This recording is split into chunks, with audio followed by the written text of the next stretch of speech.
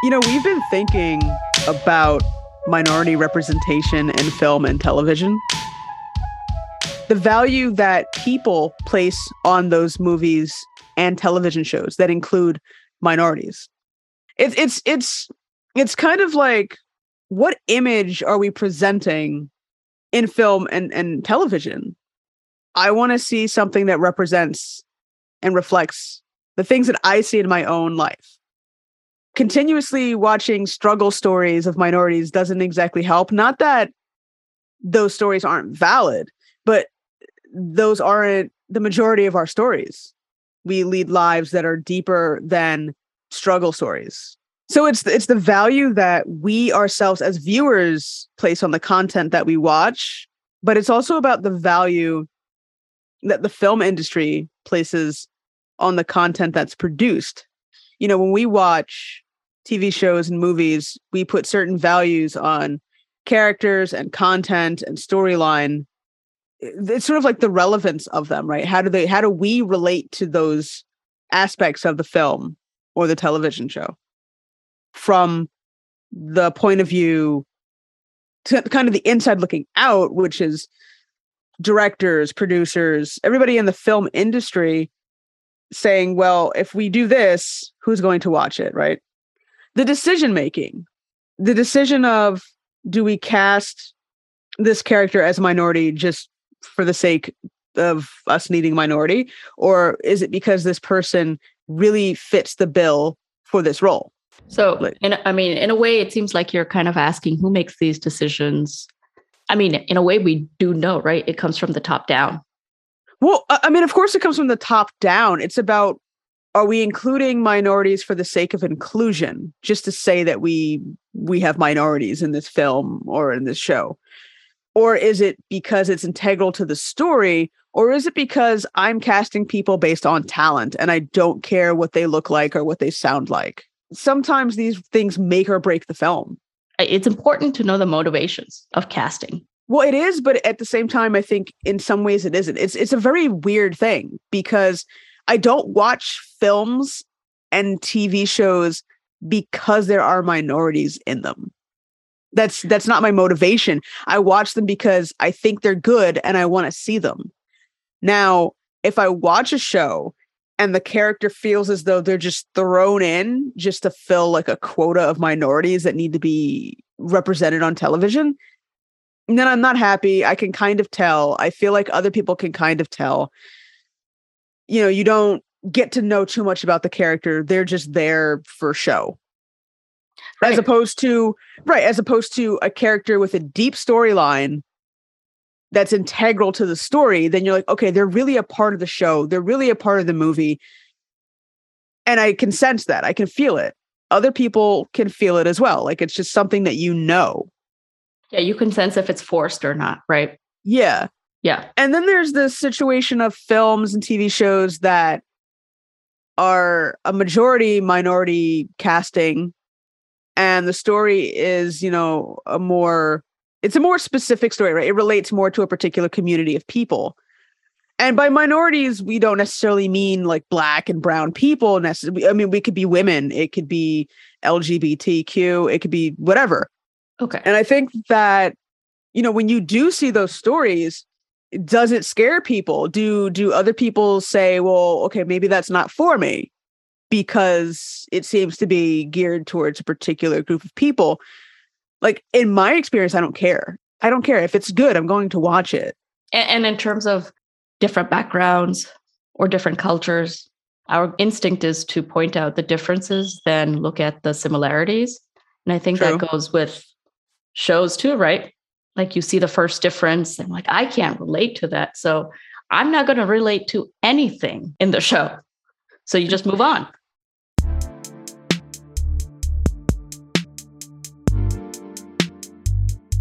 To learn more about how minorities are represented in film and TV, we spoke to Kristen Maldonado. Kristen is a TV and film critic, content creator, writer, producer, and podcaster. She also has her own YouTube channel where she talks about creating an inclusive community in the entertainment industry. And her podcast, Pop Culture Planet, talks about pop culture discussions and having diverse voices in film and TV.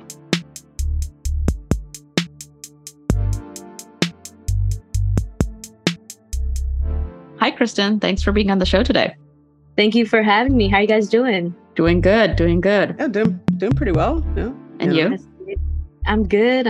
Ready to chat. Kristen, could you go ahead and introduce yourself? Sure. My name's Kristen Maldonado. I am a TV and film critic, and I host a podcast called Pop Culture Planet, which is all about like representation and inclusion in the entertainment space. That's pretty cool. I mean, that's what we want to talk about today, really. We really wanted to have a conversation about minority representation on television and film. And a lot of times you see shows with minority characters and storylines, but they don't always last too long, right? Sometimes they're short-lived. Sometimes, after a season or two, they get the axe. And then it seems like the networks move on. What, I guess, has been your experience in terms of minority representation in film and television? Well, I feel like as I've gotten older, I've just like realized how much it actually like impacts me as a person and how it like makes me feel when I see someone that I connect with, or that like basically someone that I connect with in this light that we've never seen them in before. Especially like weirdly enough in the pandemic, just watching more television movies, I feel like I found myself connecting with certain characters or certain projects, and then it gets canceled. And I'm like, what? Why? My heart? Or even now that like we're sort of exiting the pandemic a bit, and especially in like Broadway, like seeing people being cast in roles that like we haven't really gotten a chance to see them in before, and being like, wait, that's possible. Like I could quote unquote do that or be that. The example I keep bringing up is that in the Legally Blonde productions that they're doing across like the world, they've been casting a lot of Black women as Elle Woods lately. And I'm like, that's incredible. And like, why have we not seen that before? Like, why did that, why does it feel so limiting of, a blonde woman needs, so it needs to be a white woman? No, like anybody could be blonde, So like the fact that, we're starting to see that even just opens up my eyes to like, look at what's possible. And like the fact that people can see themselves in other spaces, and like not only maybe seeing themselves as Elle Woods, but being like, hey, maybe outside of just even this production, like I could go to law school, or I could do this, or I could do that. And I find that really empowering, especially when you start seeing it in places where like you just didn't think that it was possible. And you're like, wait, it is. It like just changes your mindset. Yeah, I mean, I've never seen a Broadway production of Legally Blonde, but that thought never would have popped in my head that they would have cast someone other than a blonde white lady. I mean, that's just when you think of Elle Woods, that's what you think of, but that doesn't need to be who Elle Woods is, right? It's just a character. Anybody can play the role. Unless there's something like really intrinsically in the character that Black Panther. Well, yeah, that's it. Be Black.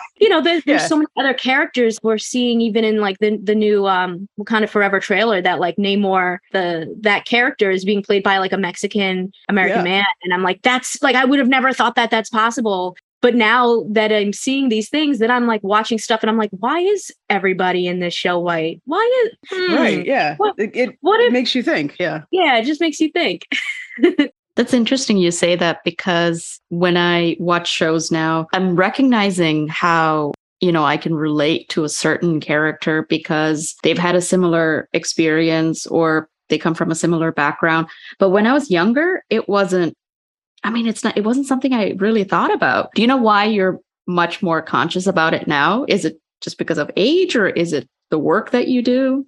I think some of it is the work that I do, and just also starting to see like actual changes happening. Like I think there's been a lot of, history making casting choices and things like that in recent years, or seeing like big changes. And like the fact that Crazy Rich Asians was the first movie in like 30 years that was made for American audiences that was led by an all Asian cast. Like to see like things like that, I'm like, oh, maybe that's not something I thought about when I was young. Like I was just watching like Disney Channel. So I wasn't really like focused on a lot of things, I guess. But then when I like start looking at all the other things going on in like film and television, I'm like, oh, wow, that is 30 years.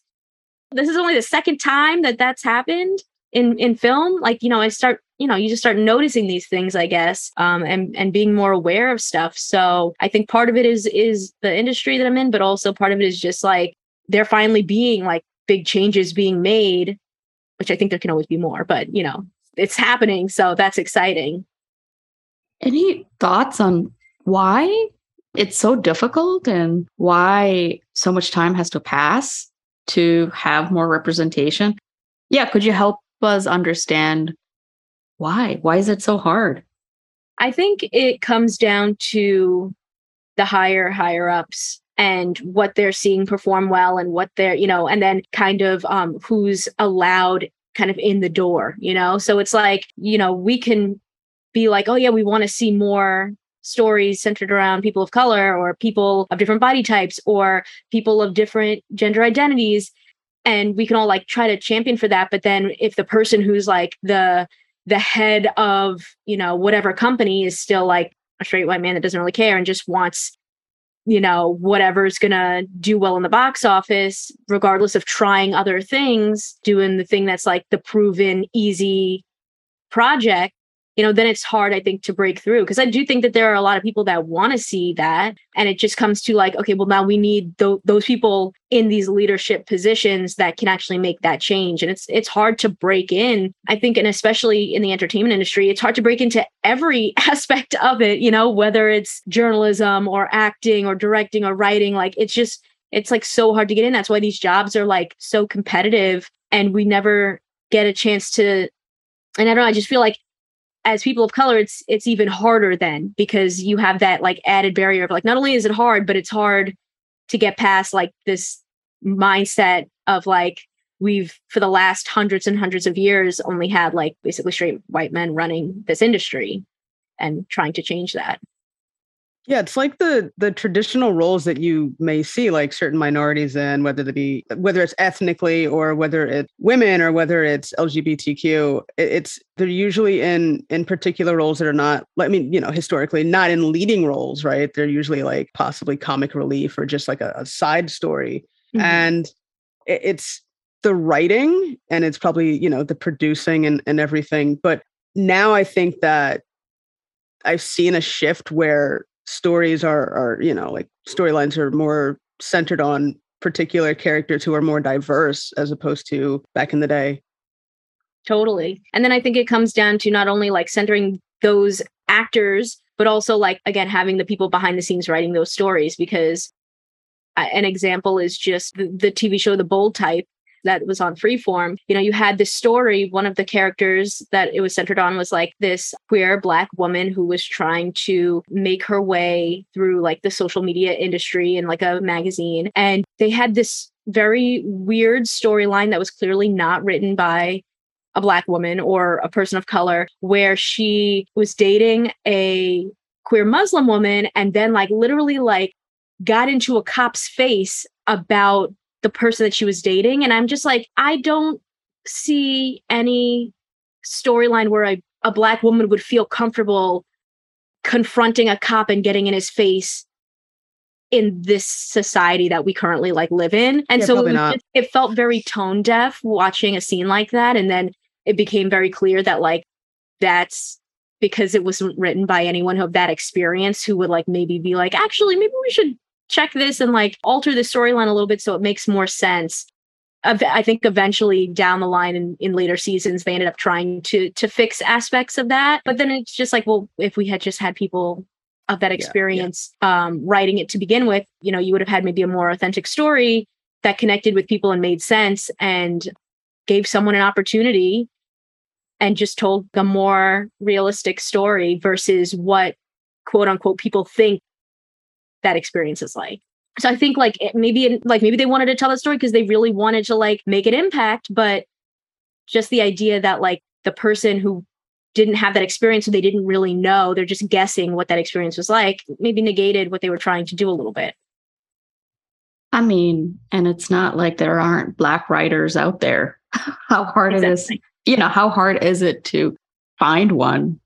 Yeah, I think it's also like how the industry is kind of like gatekeeping people of color entering certain aspects, or maybe most aspects of the industry. So I was going to say, it reminds me of Kim's Convenience, where, in the beginning, there's a lot of writing, stories, Korean family. So you had writers who, are Korean or other Asian ethnicities. And then over time, through seasons, things start to change.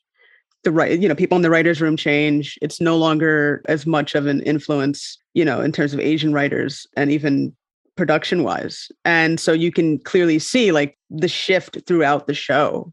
And then in the end, the storyline becomes, more stale. It's more, I guess, stereotypical in a way, because like, you don't have the right people in the room writing the stories of the people, of the characters in the show. 100%. I'm curious as to how did you get into this field and why a film critic? That's a really unique perspective to have. Yeah. So, I mean, basically, I have always loved entertainment and the arts. I grew up doing a lot of musical theater. I love reading and writing and, film and television, music, all of that stuff. And so I wanted to find a way that I could kind of put all that together into a career. And I studied journalism and was like, okay, maybe I could be like a broadcast journalist or something, like be on air. And, they would always say, oh, if you want to do that, you need to like make your own opportunities, like film yourself doing stand-up somewhere, film yourself doing, and I'm like, okay, well, what if I just like filmed my thoughts and put them out into the world? And like, I would review movies or TV shows or do like breakdowns and put them on YouTube. And I've been doing that for almost 10 years. And from there, like in the middle of the pandemic, I was kind of like, I want to find a way to like talk to more people about things that I'm passionate about, but specifically raising more awareness for like diversity and representation and inclusion, because I kept feeling like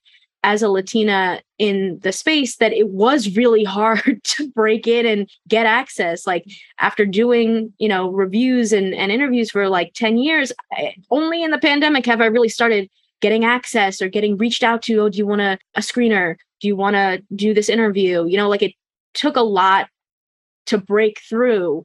And so I wanted to then be able to use my voice to, help amplify other people's voices. And that's kind of where I launched my podcast and have had people on to talk about their careers and representation and kind of their feelings on how, why, we're not maybe necessarily seeing perhaps like great success in like Latino shows, for instance, sticking around very long, or maybe, how we are seeing certain changes that are really impactful in certain communities. So it's been like very enlightening. I feel like I learn a lot from the people that I've spoken with and just learned about how like, maybe the opportunities they've had were stereotypical at first and then allowed them to then make changes for other people moving forward in their careers, which I think is really exciting. And so, I just love, entertainment in general. And I love having a chance to be able to like learn more and also share that with other people. So, yeah. Yeah, that's really cool because you're breaking barriers, like you said, as a Latina. And, I don't really know the statistics of, how Latinos are represented or any minorities are represented specifically in the film critic world. But anecdotally, when I think of a film critic, it's like an older white male or an older white female. So, and like you said, it was hard. It took 10 years to get recognized. Props to you for that first. That is a really long time to break in. Yeah. Yeah. It takes a while, especially like trying to do it in a non-traditional way. Like obviously I'm like a social media strategist, and so that's kind of the way I went in was like YouTube, TikTok, Instagram, podcasting, things like that versus like, getting a traditional job at a, outlet. But yeah, there is like a huge discrepancy in like the amount of female critics versus male critics in the industry, and especially people of color. Like it's just like the numbers are like crazy. I'm like trying to see if I can find, there was like an article that came out earlier in the year that was talking about like the huge imbalance, but like off the top of my head, it's something like 68% men versus like 32% women. Like it's very, and I think there are places where they're trying to like fix that or like help that in some way. Like there's definitely been like film festivals like Sundance who are trying to do like initiatives, diversity initiatives to like get more diverse people like access to their film festivals and giving them stipends and trying to help them in different ways, which is always amazing. But, you know, there's also like this weird sometimes balance of places trying to help, but in doing so sort of adding more layers of division. Like there's a lot of press companies that are like, well, we're a multicultural press versus, and so then it's like you're separated now into like you're the multicultural journalist versus like a regular journalist. And so multicultural is everybody, and then regular journalist is just the white people. So it's a little, sometimes it's a little weird, but you know, I think we just have to keep pushing to try to break those barriers down and like get the access where we can and get our voices out there as best we can to keep trying to move the needle. Yeah, I guess I'm really curious about, I mean, you mentioned the fact that there are less women, right, and less minorities in terms of film critics. Does that have an effect on how a film is reviewed? You know, like, is there any, like culturally, is the film then seen differently?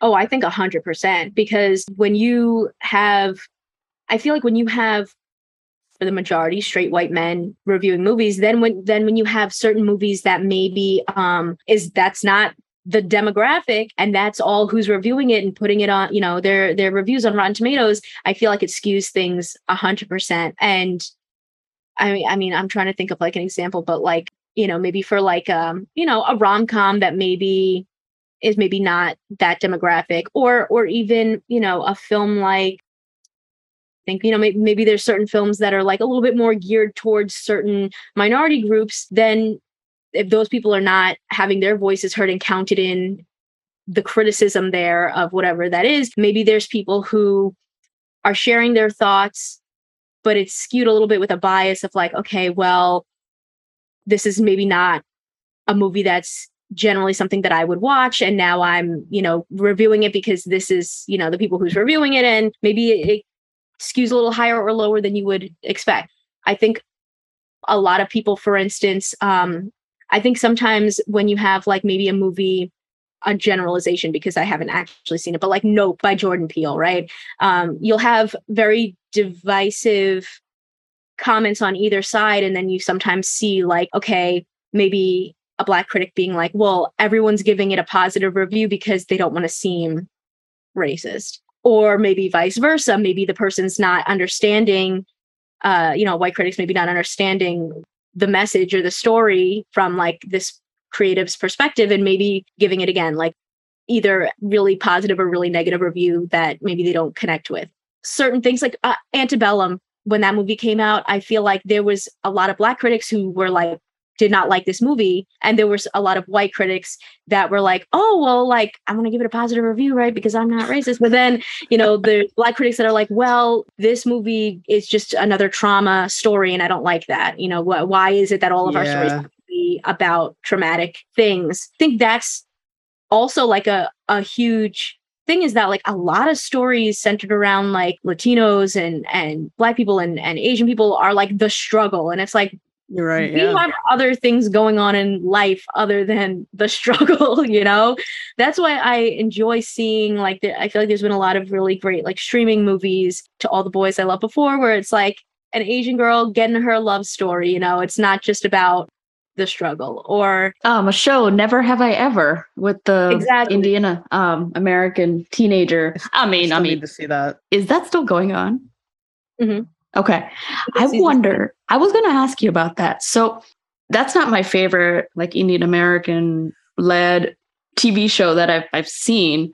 I really like I Feel Bad, which was with somebody else, which was on air for one season and it was gone. Do you think the producer and what kind of weight that they have makes a difference? Because Never Have I Ever, and the show's okay, but Mindy Kaling is behind it. I guess it really depends. Because I mean, sometimes you have, like a name like Mindy Kaling and it does well. And sometimes you have a name like Gloria Calderon-Kellett, who I feel like, that name has a lot of weight too. And yet one day at a time, like continue to struggle every season with like, are they going to bring it back? Are they going to bring it back?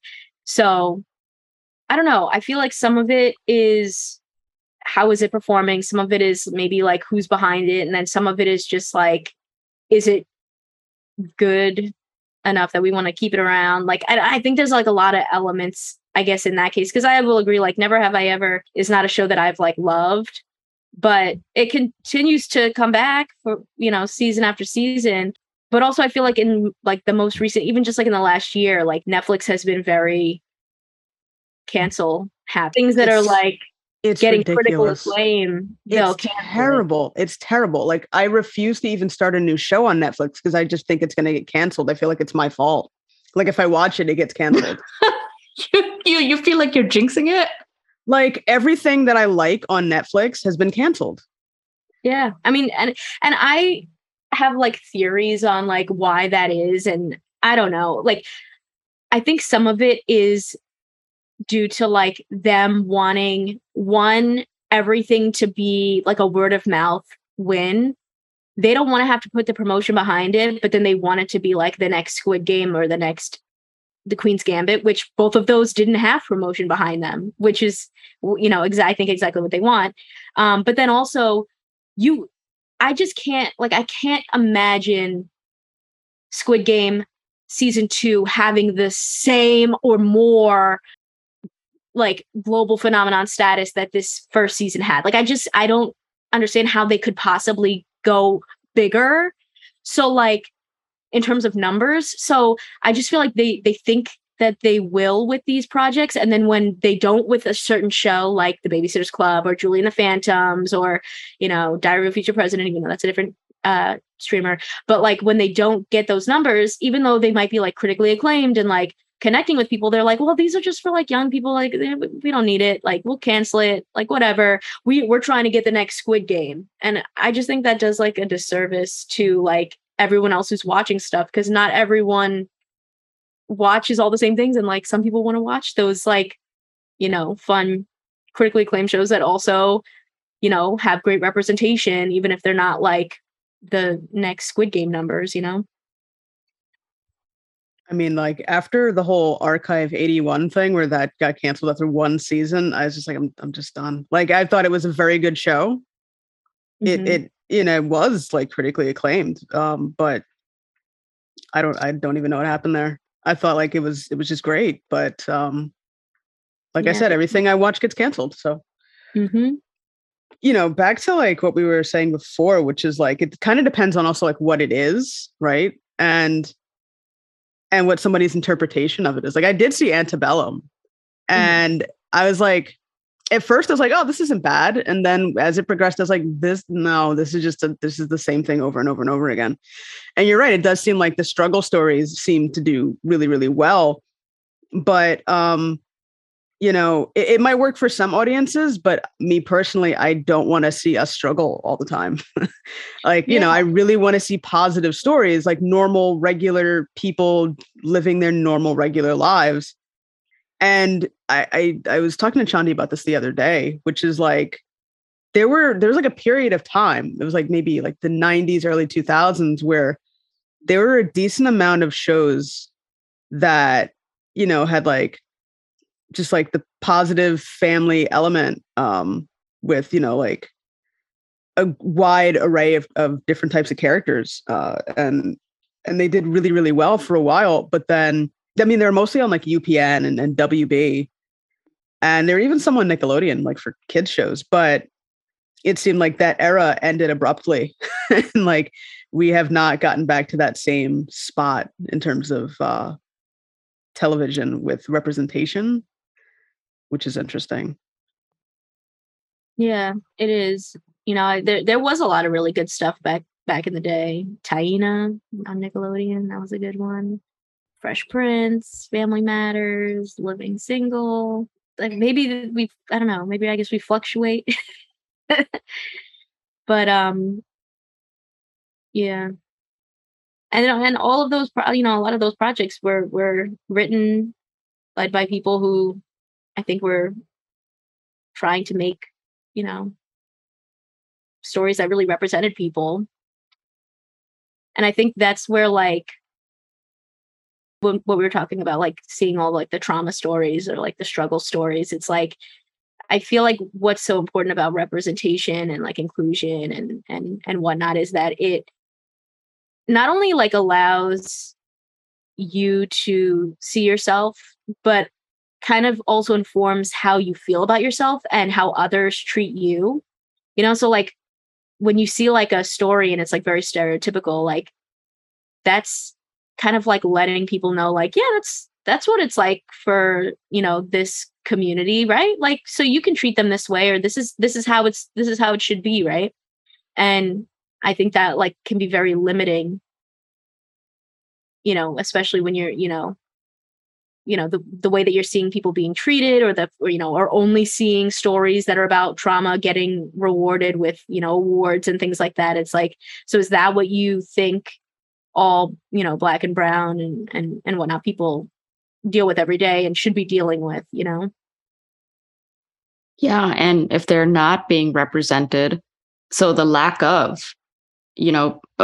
seeing someone who looks like you, or who was, you know, raised like you, can make it seem like you don't matter. Yeah. Or make people think, oh, like, I feel like you hear so many things with people like they needed to make this person, you know, LGBTQ, or they needed to add an Asian person, or they needed to add a Latino person. And it's like, well, I don't know about you, but in my world, like majority of the people are Latino. Maybe not in your world, but like in the world I'm in, like a lot of the people are Latino. So like, why would there only be one? Or like, why would there only be one gay guy? Like, I mean, that literally doesn't make sense. Like people have groups of friends or family and like they get together and like, you know, so when they're like, oh, well, you have the one person representing, it's like, that doesn't make any sense. Yeah, it's unrealistic. I mean, I was joking with Chanda yesterday about like South Park, and they have the character Token. And like, well, you know, the reason for that is like, you know, he's the token Black kid in the show. And like, you know, the writers are aware of that. It's like people don't think about that. Like, you know, when the people who are writing these shows and you know, they're in the room, they're thinking about what they know. And, you know, the three of us, right, watching those shows, would be like, but that's not my reality necessarily. And so those are like afterthoughts. They're not even really, you know, part of the main story. They're just like, let's throw this in. And I mean, you know, as a kid, you know, yeah, there were a bunch of shows, right, that I mentioned like in the 90s and early 2000s, but there still wasn't like, you know, you couldn't just like turn on the TV and just see yourself everywhere, right? You couldn't see people that looked like you or sounded like you or families that looked like you in like every movie, right? And so it's like an unrealistic portrayal of like the world around us. And then, I mean, when you think about it, like when you have a show like, I don't know, with a lot of, you know, Latinos in the cast or a mostly Black cast, it's always touted as like a Black-led movie or a Latino-led TV show, an Asian-led TV show. But when white people are in it all, it's just a TV show. So. Right. Yeah. It's just a normal show. It's like, but that's the whole thing. It's like, it shouldn't be that it's about it like, and I mentioned this, we talked about this too before, which is like, to me, I watch things because I like them. And I don't watch things just because there are Black people in it, or there are Hispanic people in it, or there are Asian people. Like, that's not why I watch anything. I watch something because I want to watch it and because I think it's good. And, you know, I don't know about anybody else, but that's just how I go about the things that I choose to watch. I don't watch something just because it has certain people in it or they do certain things. Like I like to find like movies and shows of substance that I connect with. And so you know, seeing people who look like me would be normal, right? It's like, I'm not thinking of it as like a minority led show in any way. But I think when people do say that, I like, you know, the Latino led TV show, it's a, you know, whatever.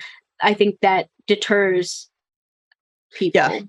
Yeah. And I think that there's other people that are like maybe not as open, that are like, oh, I don't want to watch that. That's right. not for me.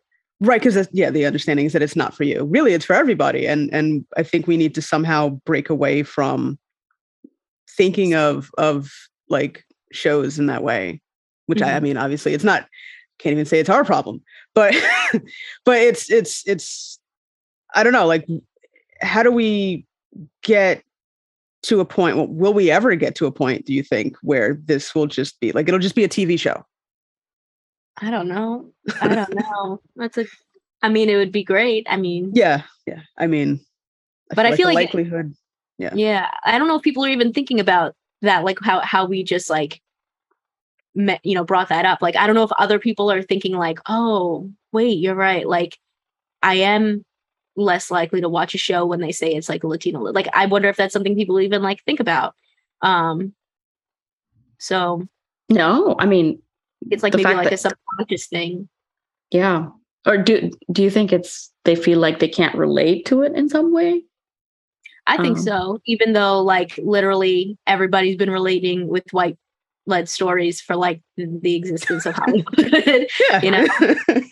I think you should be able to watch a story about pretty much anyone and find some type of universality in pretty much every story. Like you should be able to connect. And if you can't because the person is in the LGBTQ plus community, or because they're, not the same ethnicity as you, like that just seems like that's a problem for that person then, versus like, maybe they need to learn how to be a little bit more open if everyone else can connect with white stories, Yeah. That's the thing. It's like their stories. I don't want to say theirs, but it's just like they're the dominant story, right? Like, and I think I mean, I can see where like if you're the dominant culture, it might be really hard for you to understand. Like, but yes, other people exist, but when you see a group of them all at once in a movie or television show, it makes you like possibly uncomfortable because you're not used to that. So if you think about that in reverse, it's like, okay, so maybe other people are, like the fact that we're so used to not seeing ourselves that, it's just not a thought that probably crosses their mind at all. Yeah. So in your podcast, with the people in your podcast with your guests, the people that you interview, what's a common thread that you see or notice? I would say a common thread that I notice is people feeling like they didn't see themselves and they weren't sure how they were going to kind of like break into the industry, or people or also having to like find their community because maybe there were people who like underestimated them and didn't feel like they could do it. And so they kind of had to like find their like support.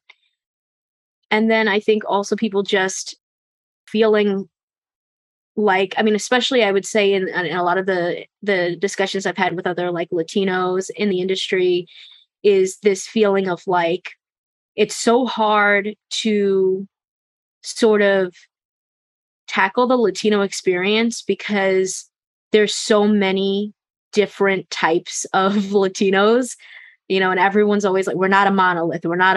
And it's like, I get that. But also like the idea that like, it would be great to like support each other, because like, very often, like you see a lot of stories maybe around one or two different types of like Latino identities. And there's so much more out there. And it's sort of like I had a conversation with Jessica Marie Garcia, who was on my block, and like Live and Maddie, and she was just saying how like she feels like Latinos don't support each other. And so then like when you see a story about like a certain type of Latino family, like let's say like a Mexican family, if you didn't relate to every single thing in that story, you're like, no, that's not realistic, I don't like it. And then you kind of cancel it, or like you don't give it the space or the energy. Whereas like there's been tons of stories again about the white experience, the experience of a white character that, like, maybe it sucks, but everyone gives it a chance, or like there's been so many stories from those experiences that they just keep trying over and over again. And it's like they don't give a story about like maybe a Latino person a real chance to like go somewhere. So I thought that was very interesting, and that she really also wanted to see more like Afro-Latino representation as well. And there's just a lot of, I think she's right, just a lot of like people not supporting each other. And so then like when someone gets the chance, then it doesn't succeed, and then everyone's like, why did it get canceled? And it's because like nobody wanted to support. But yeah, really thought about the non-support aspect of it. Yeah, she was just saying how like people get very critical, and I get that, and like I get wanting to be critical in a way that like helps things do better. Maybe not necessarily in like a negative way, but like in a more helpful way. But I think sometimes it can get very like negative, and then everything gets canceled, and then we have no shows. Yeah, that's actually really important. Yeah. So in terms of minority-led TV shows, movies, it's interesting because every minority is different, right? But it seems like the industry is grouping them together. So like, can you talk a little bit more about that? I mean, I guess maybe in terms of the fact that it's like when there's like an opportunity, it's like you get one person versus like being able to give everybody a chance or like a seat at the table. I mean, I guess it really depends on the situation, because I do feel like there are places where we are starting to see like changes, or what we hope are changes, but it's just like very slow moving. And it feels like, we could give one person a shot, but then like that negates like everybody else, and I think we all can, have a seat at the table or build our own tables and all have a space and not have to like be competing with each other to get our stories out there, or to represent for our communities. In terms of like production companies and things like that, is it more difficult to get minority production companies and things out there, like their films and their television shows? I mean, I guess it depends, maybe a little bit on what we were talking before of like who's behind it, Right. And you got someone like Mindy Kaling pushing for your, for True. like a certain show and talent, I think, in that aspect. But yeah, I think there's, definitely difficulties in like starting something from the ground up on your own and trying to get your work out there. I mean, we could probably even say that for like, our respective podcasts. It's like you're trying to build something, you're trying to like get voices out there, and it's like, are people seeing this? Or are hoping people are seeing what we're trying to do? And I think that's probably a similar case with like, trying to get those stories out there as well. Like we said, this industry is just like, not only is it just like competitive in general, but then it's like trying to break those like systemic barriers as well. Yeah, it is. It's probably really difficult. I mean, because once you have independent films, right, it's not as much money thrown into it, so it's harder to push them out. And like, we were talking about One Day at a Time before. I mean, that has Rita Moreno. Mm-hmm. And, it kept getting, it was like, is this going to be canceled every season, or are we going to get more? Like, what's happening? Why is this so complicated? Like, just give us the show. Yeah. And eventually did, right? Get canceled. I don't remember when, but yeah. So what do you know about what's coming out, I guess, in the fall that might be really exciting to watch? Well, I mean, we know that Black Panther Wakanda Forever is coming out, and that's going to be centering not only just the Black voices of the people of Wakanda, but also Namor, who's like a new superhero coming in that's like kind of the equivalent of like Aquaman, and he's going to be played by a Latino Mexican actor, which is really exciting, because they didn't have to go that way, they could have really cast anyone, and if you're going to be like stereotypical, like you could have just cast like a white guy in that role. And to see that they like made the distinctive choice to be like, we're going into this sequel of Black Panther, and we're gonna continue centering Black and brown people is like really cool. So that is very exciting. Oh, there's another show coming out, Lopez versus Lopez, where George Lopez and his daughter are going to be like in a sitcom opposite each other, which seems really fun. Bringing George Lopez back to, sitcom. Yeah, I was just like thinking the other day, like I kind of miss his show because I really did like it. But yeah, that's actually, I didn't know about that one. That sounds kind of cool. Yeah, his sitcom that was in the mid 2000s, right? George Lopez with Constance Marie. Oh, that's pretty cool that he's doing it with his daughter. So his daughter is a comedian too, an actress. Yeah. Wow. Very exciting. Wow. So, I guess they're just, a talented family.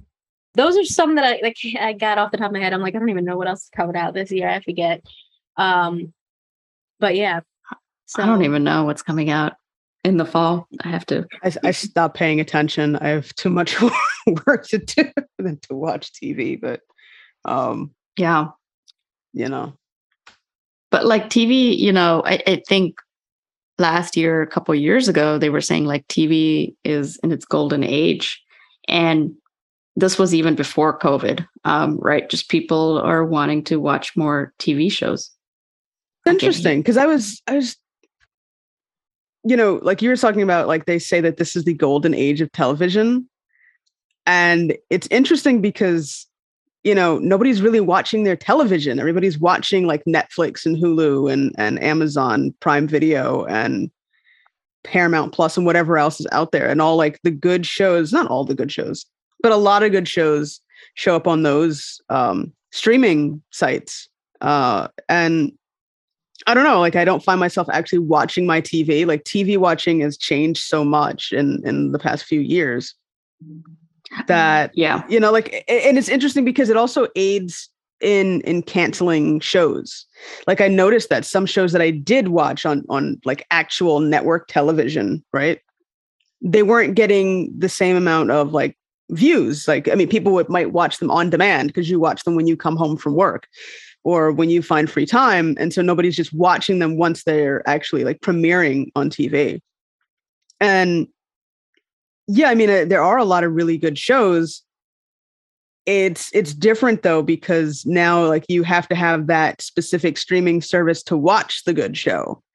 And I think that that's part of it too. People also having to like, no offense to Netflix, but raising your prices every other year. I mean, it goes up and people then like, it's the question of, is there something to watch? Because then people are like, well, I'm paying for this, but I can't find anything to watch. So it's also knowing what shows are good, and the promotion of those shows helps too. Well, I think, but by the golden age of TV, what they mean is like shows, which no one's really watching TV. But I know what they mean by shows, but I'm saying it's like you can call it the golden age, but they might be really good shows, but unless you have every service that all these shows are coming out on, I'm not going to just get Paramount Plus just because there's a really good show on it. Like there needs to be a lot of good shows on it. There needs to be a lot of good content on it, I guess. So like the access to the show is different is what I'm saying. So like, yeah, there's really great shows, but they're not just on your TV. You can't just flip to whatever station and find all of these really great shows if they're on streaming services. So that's what I was getting at. Yeah. So like with streaming services, you have to have at least two to even kind of like, find a good solid number of shows that you want to watch. And that's how they market it too, I think so. Kristen, what are the shows that you like to watch? Well, let me bring up my list. Wow, that was quick. I was waiting for this one. That's what she was. She was like, this podcast is so boring. Oh my God. I have this list ready. No, I'm kidding. No. Okay. So I have been very into The Summer I Turned Pretty, which is on Amazon Prime. It's centered around an Asian American family, and they like go to this like beach every summer with like the woman's best friend Mhm. and her family. And so it's like this girl kind of like a coming of age, like she's having a glow up. She's got a crush on these two brothers. Who will she choose? You know, very like, as we were saying, centered around an Asian girl and also not about trauma, but about cute romance and like going to the drive-in and like going in the pool and like getting ice cream. And it's great. So another one, The Gordita Chronicles, is great. That's on HBO Max. That's centered around a Dominican family in like, I think it's the 80s.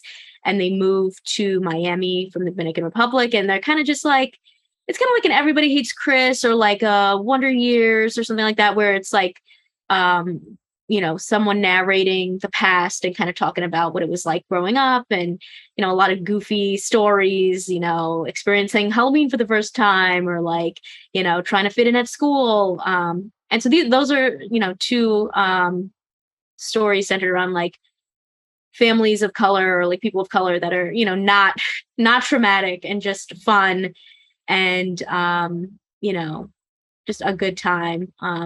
Another one that's really fun that came out recently is First Kill. I don't know if you guys heard of that one, but it's like, Yes. it's like, yeah, it's like Romeo and Juliet meets Killing Eve, but like young adult. And it's like these two girls, one's a vampire, one's a monster Vampire hunter. Yeah. The monster hunter. Yeah. All for each other.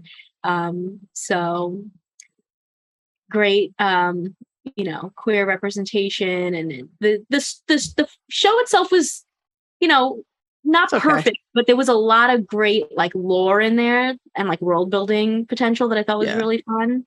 I thought it progressed too fast for the first season. Like it went a little too much. Yeah, but not bad.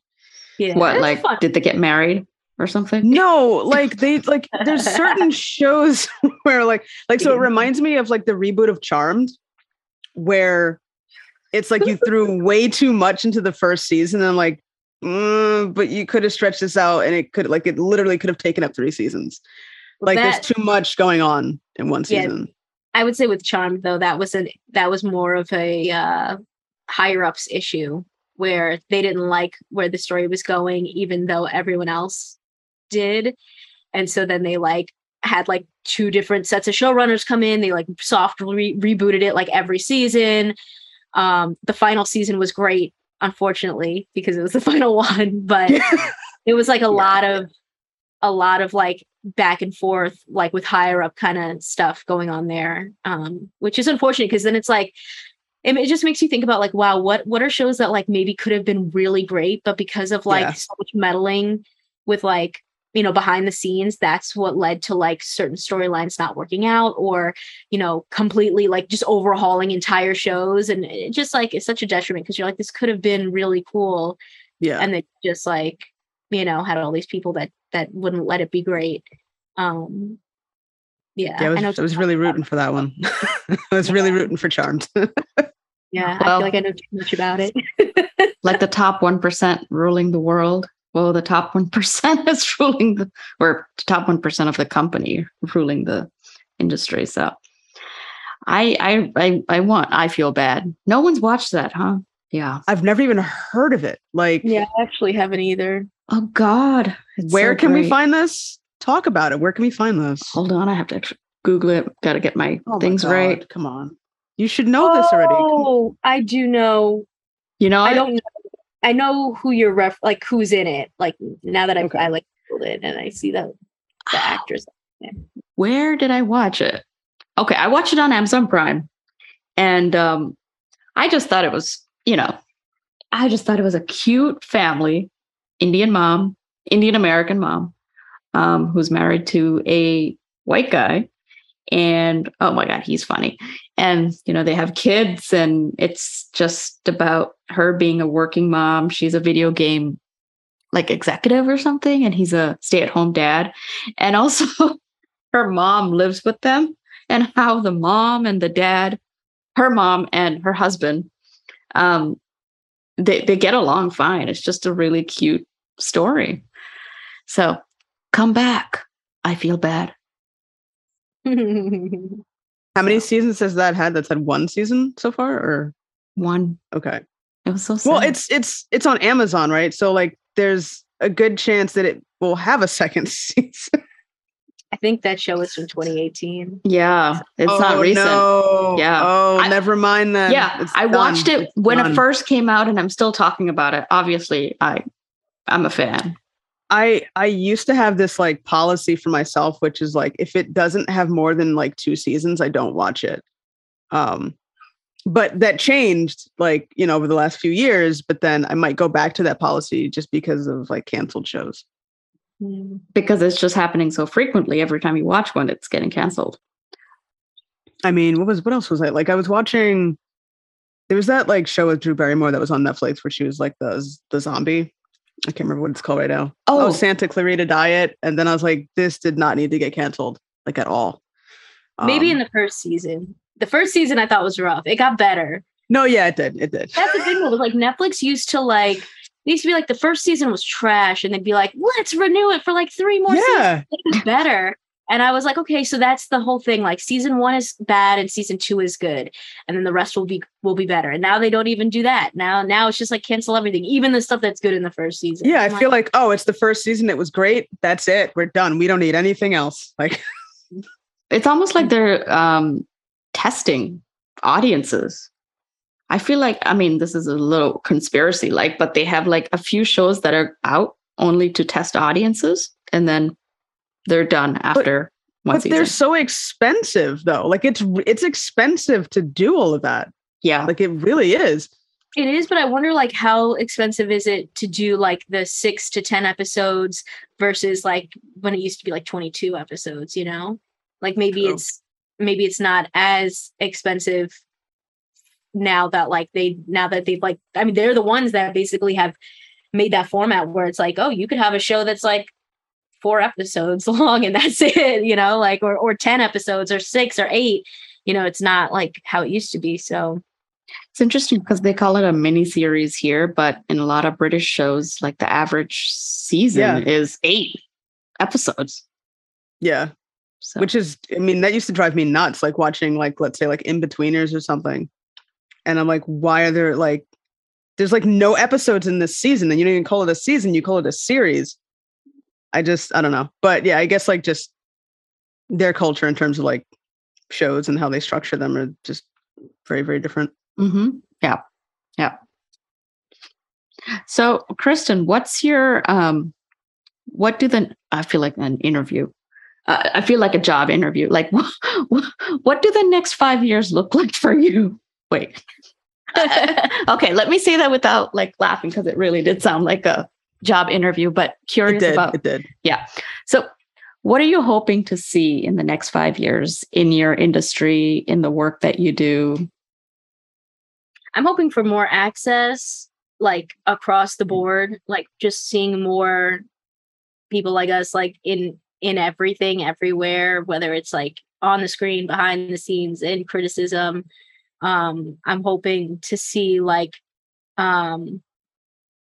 just, more people being able to tell like their authentic stories and like getting a chance to like tell them for a while, like we get so many like 11 season shows of like the most boring stuff, like show us,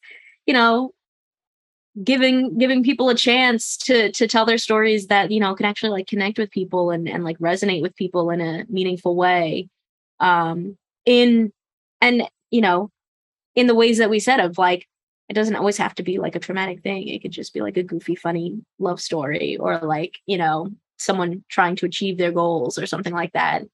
That's what I want to see. Like, I just want it to be like normal where like you watch a show and like, you don't have to point out like, oh, there's only one person of color or there's the 2 on the side over there. Like I want to be able to like watch stuff and be like, wow, this is so refreshing that like they casted this person that like maybe a couple of years ago we would not have seen in this kind of role. And now like anybody can have the chance to play any kind of role if it makes sense for them, because that's the thing. Like, I mean, they say like, oh, just pick the person who's best for the role or just pick whoever's like the, the right fit and not think about other things. But it's like more often than not, regardless, like it's still going to be a white person, like, you know. And so it's like there are like so many other people in the world that like can do that as well. So like who's actually really the right fit for the role? Like could anybody really do this? Let's really like make that happen. You know, I want to see more things like that, those Legally Blonde productions where like it's just like someone that you know, it isn't like, I want it to be so normalized that it's not weird to be like, whoa, wait, what? This is a person of color playing this role. Like I just wanted to be like, yeah, of course they could play any role. They could be in anything. So that's what I'm hoping to see. Yeah. What about you guys? So, you know, kind of to piggyback on what you said, yeah, more representation in all aspects, but specifically for me, the higher ups, you know, if the higher ups are older white men or white women, they're making the decisions and it's from the top down. So more diversity up there, because that I think will have a trickle effect. I'm hoping it at least does. So yeah, totally. Yeah, and more. I mean, also more people like people of color, women of color, in podcasting. Like, yeah, it's you don't see that a lot. Actually, yeah, now that I think about it, I don't think I listen to any podcasts that are like that are like hosts or you know, majority of the guests are minorities. I didn't even think about that until literally just now. Let me put you on to not just my podcast, although I was going to say I will listen to yours, of course. Yes, we will. But also my friend Steffi hosts a podcast called Diva Dailies, where she's Filipino and she breaks down like the divas of film, television, and music. Nice. And it's so fun. Like her stuff is so analytical and she's just so smart. And she'll like a couple of I guess it was in her first season, we like did a whole dissection of like Spice World and like the Spice Girls, and it was great. Who's That's the diva really there? All of them. I figured. What? So them okay. As a whole. Okay. But yeah, so I'll put you on to her. I recommend. Awesome. Yeah. Yeah, definitely give that a listen. I mean, when it comes to like, you know, film and television, I'm really interested in like the storyline and, you know, how, I guess, more, you know, unique stories rather than just like the cookie cutter stuff that we're used to can kind of get thrown into the mix, and we can see diversity in storylines and in character writing, character building. Like I'm a big like horror fan. And horror is really interesting in terms of like representation, like historically. But you know, I would like to see that genre grow and be way more diverse. I mean, it's getting there, but I think there's still some work to do. Like I think was it maybe a couple of years ago when I want to say Blumhouse did like those series of like films. I think they were released on Amazon Prime, and there was like a bunch of different ones. There's like Evil Eye and Black Box, and there's a few more that were really interesting. They do those every year, every Halloween. They do that, and they do such a good job telling such like different stories. Like the ones most recently were like Madres was like a story of how it was like a horror story, but then it was like actually like this is real, but like about how Latina women have been like sterilized without their consent. And it was like they were telling like a fictional version of it, but then at the end they were like, by the way, this is like real, like this has happened, and like, you know, we're trying to bring awareness. And then there was like another one that was about like a young Black teenager who like was fighting vampires and stuff, and like, you know, it's just like fun. And I think there's some good ones coming out, not Blumhouse ones, but like just horror in general. Like, I mean, Scream, the new Scream, Jenna Ortega, I feel like is like the next generation of Scream Queen. Yeah. And she's killing it.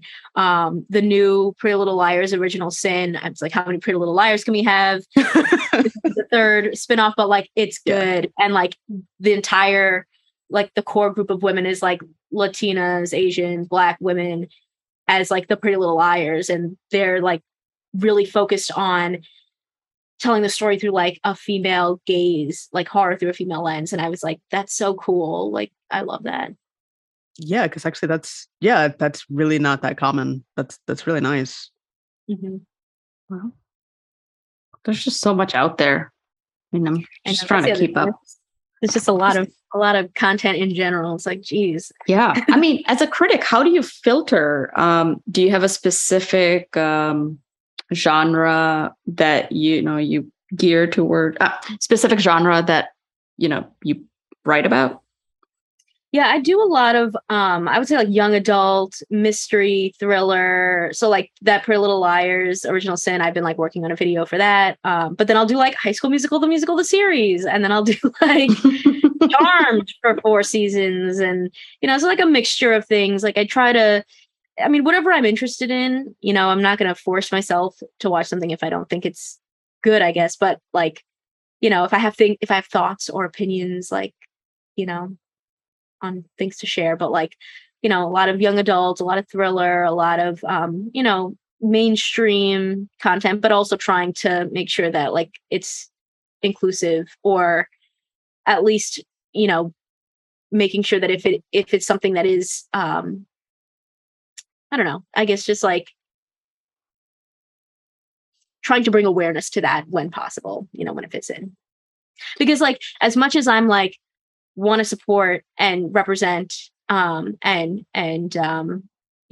bring awareness to like diversity and inclusion, I feel like part of that is also covering everything, because if I limit myself, then I'm limiting myself. Like if I'm like, oh, I can only talk about Latino led projects, then like that's literally suppressing what I the opposite, I think, of what I should be doing. I think I should be covering everything to represent, and not that just Latinx Heritage Month. I guess now I can come out of my cave. You know what I mean? I feel like that's part of it. Is like we should be able to cover everything. Oh yeah. Do you find that, I mean, like you cover everything. Do you think that some critics don't? I think it's good to have a niche. I think that can be very helpful.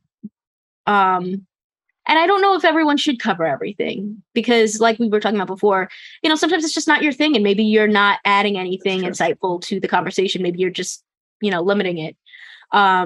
So like, there's definitely people I know that are like, I only do blockbusters and like horror and Marvel. And I'm like, cool, that's your thing.